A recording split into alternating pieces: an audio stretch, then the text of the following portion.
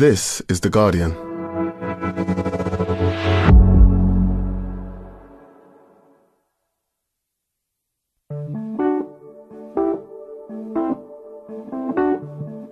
Over the past decade or so, a change has been creeping its way into our diets. At breakfast time, almost all of your breakfast cereal will be ultra-processed. Even the stuff that's sold to you as weight loss and high fibre and vitamin-enriched, almost all ultra-processed.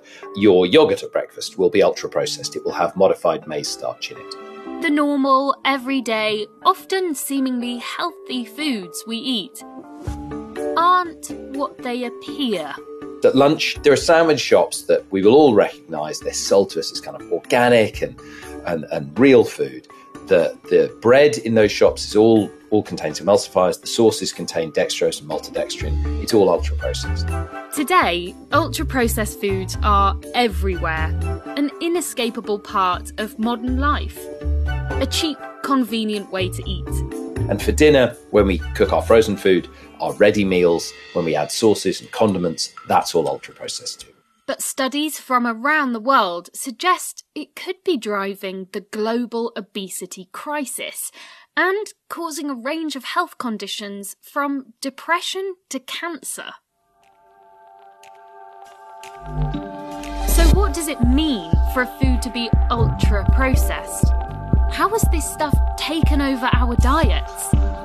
And what is it about ultra-processed foods that's such a problem?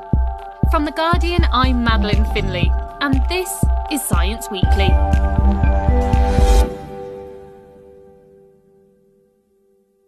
Chris van Tulleken, for those who don't already know you, you're a doctor, you're a broadcaster, and you're the author of Ultra-Processed People. Why do we all eat stuff that isn't food, and why can't we stop? So, what exactly is ultra-processed food?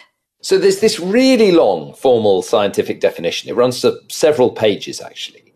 But you can boil it down to a pretty simple rule of thumb. If it's wrapped in plastic and it contains at least one ingredient that you don't typically find in a domestic kitchen, then it's ultra-processed food. So most of the time, if a food has an ingredients list, you can look at that ingredients list and you will find things like emulsifiers, humectants, stabilizers, artificial colouring, natural flavouring, artificial sweeteners, non-caloric sweeteners. All those things are signs that a food is ultra-processed. In the UK, 60% of our calories on average come from ultra-processed foods. And I'm interested in the word ultra because that implies that there's maybe processed foods and there's a scale here. Is this part of a kind of classification system and ultra-processed is at one end of it? If we think of milk as an example, milk is an unprocessed food. You can minimally process it, you can homogenize it, you can separate a bit of fat out, you can skim it, but it's still basically a whole food. Then you can process milk, and you can process it to make traditional food. So we've been processing milk for at least 7,000 years. We can make butter, cheese, and yogurt, and they're all processed foods. They're not associated with poor health.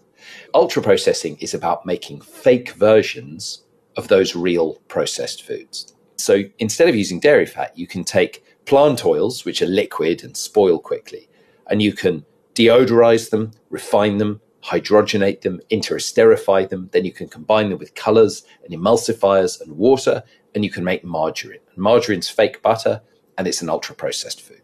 This is one thing that's really quite surprising, is there's a lot of ultra-processed foods that aren't junk food that you wouldn't think. You know, when I made my breakfast this morning, I was looking at the oat milk that I put in my coffee and it was ultra-processed.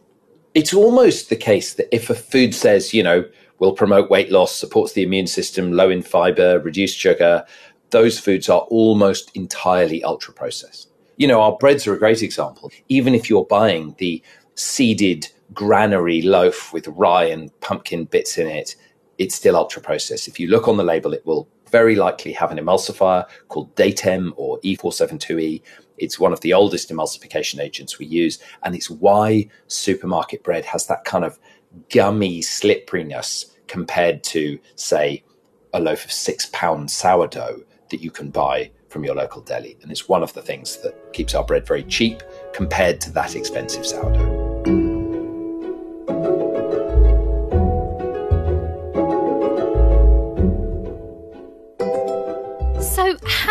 did we get here? How did we go from food to ultra-processed food?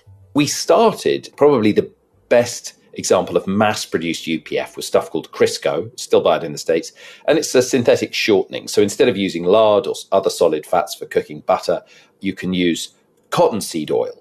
Now, cottonseed oil, if you eat it out of cottonseed, is quite poisonous. It's very foul. It's very bitter, and it's liquid, so you can't use it for baking. Every bake, I don't bake stuff, but I think bakers really understand the importance of solid fats. So cotton gins were set up on the banks of the Mississippi River, and all the seeds were just thrown in the river. And early food companies discovered that if they could get these seeds, crush them, get the oil out, and add it to the human food chain, they were getting value from waste. And so a huge amount of UPF is taking essentially waste ingredients, byproducts of real food, and adding it to the human food chain to extract value. When you look on your peanut butter and you see that it's got some palm oil in it, that's simply because palm oil is cheaper than peanuts. And so you can fill out your peanut butter essentially with the cheapest possible fat, which is now palm fat. So it's not that this is food designed with evil intent or designed to deliberately harm you. It's just food that's made with an absolute indifference for human health, human life, the environment. It's not nourishment. The food system is about extracting money from us and supplying it to the owners of the ingredients companies. The other thing about profit is, of course, it incentivizes companies to make foods that are really hard to stop eating and ultimately quite addictive. And as you said, our diets are kind of being taken over by UPFs. I'm really curious as to why they've been taken over. I mean, you mentioned addictiveness, and then there's the food industry itself wants to make these kinds of foods. But why is it that we've ended up eating so much of this stuff? So I think initially it was somewhat benign. Butter was expensive and margarine was cheap and did almost the same job. But if we look at Pringles, to name a brand, quite a good example, Pringles are really old. So they were invented in the 60s. And the first generation of Pringles would have been quite different to the ones now because they've been through half a century of iterative design. So each year you put it through focus groups, you modify the flavor enhancers, you change the starch combinations, you change the oils. If people eat more of formulation A versus formulation B, that is the one that goes on the shelves. And next year, A is trialed against formulation C and D and E and F. And so the food is gradually iterated so that every aspect of it makes it more palatable. You're trying to drive down the price of ingredients and also make sure people buy more.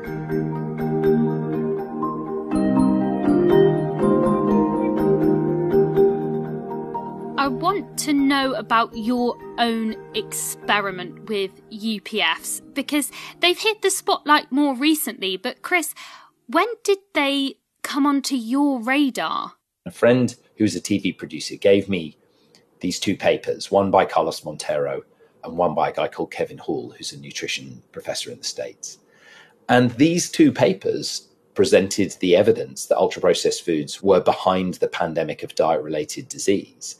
And so I joined up with some scientists where I work at University College London and went on a month-long experiment, and I ate an 80% UPF diet for a month. So this is not an extreme diet. This is the diet of 1 in 5 people in the UK. It's a very normal diet.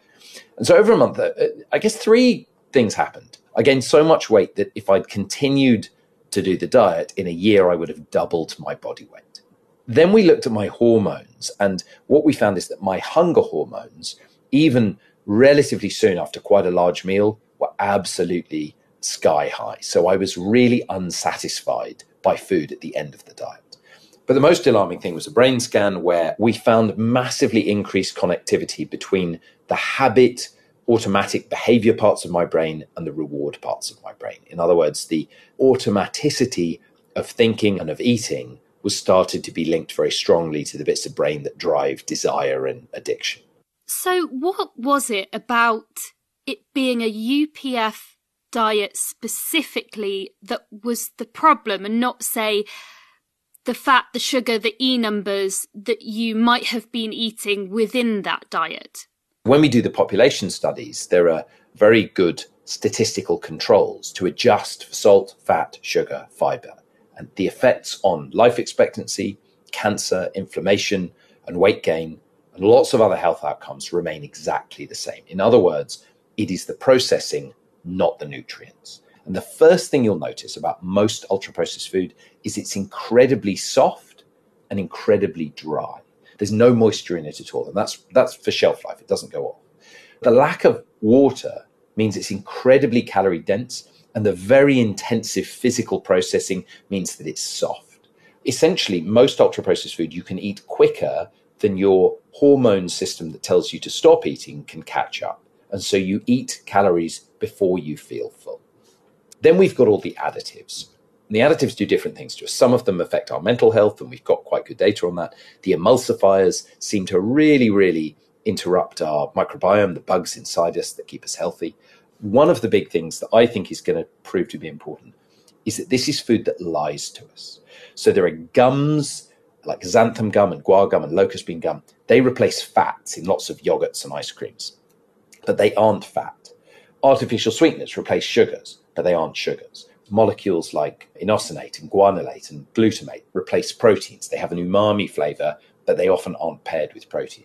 So we get a signal in the mouth of fat, protein, or sugar, but that never arrives in the gut. And we think that maybe those kind of oral lies that the food is telling you, when the food doesn't arrive, it leads you to seek more of it. So we end up with these foods that are addictive.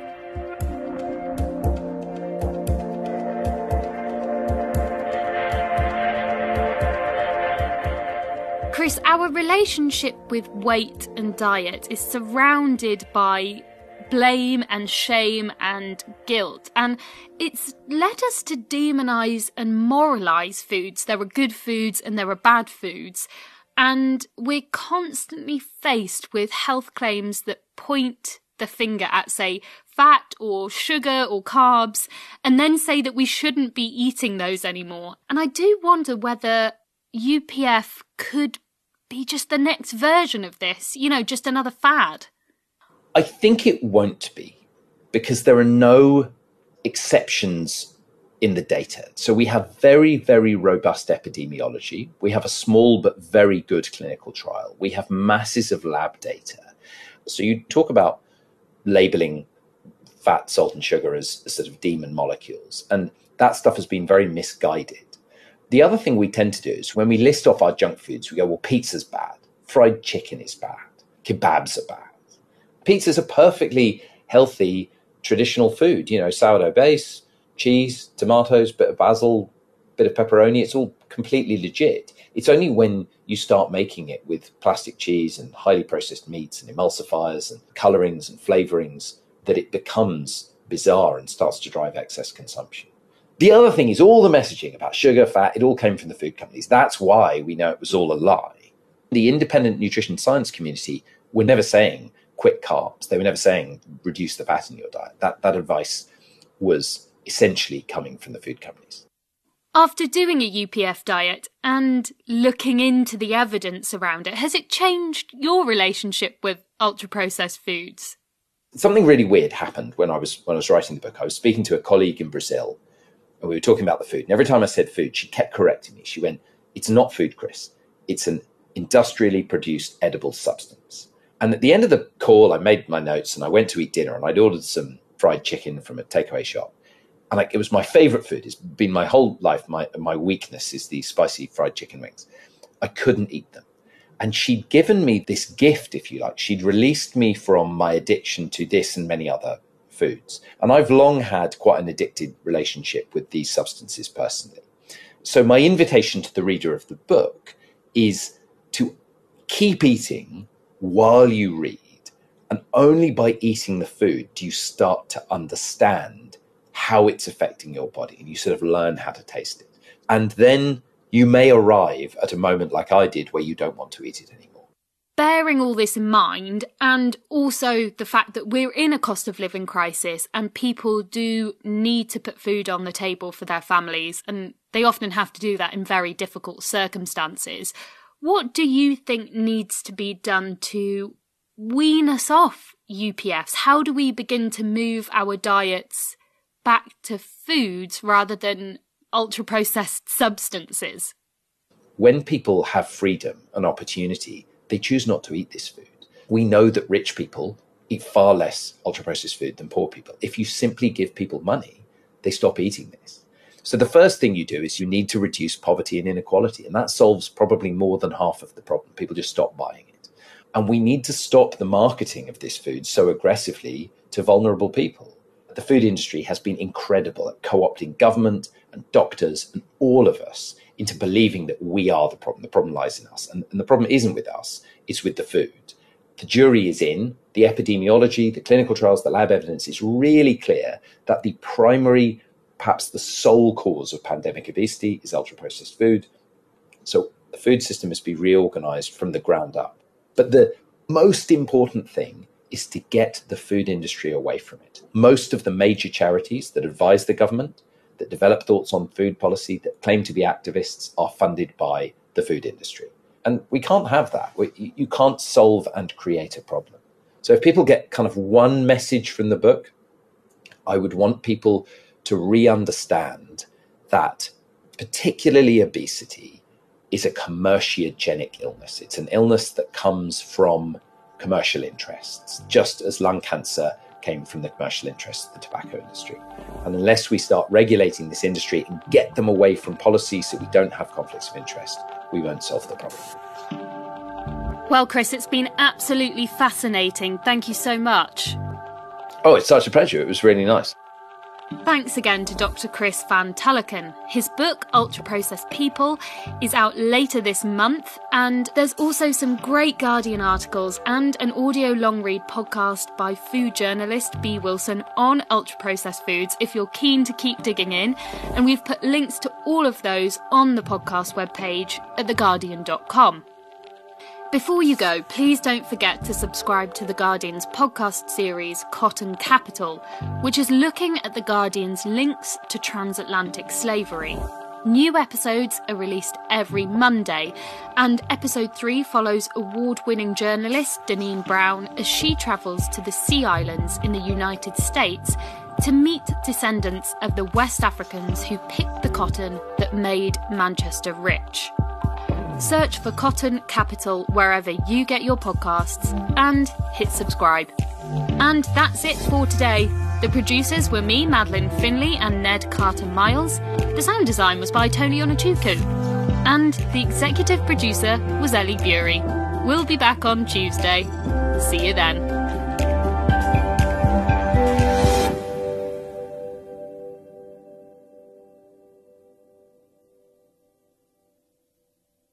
This is The Guardian.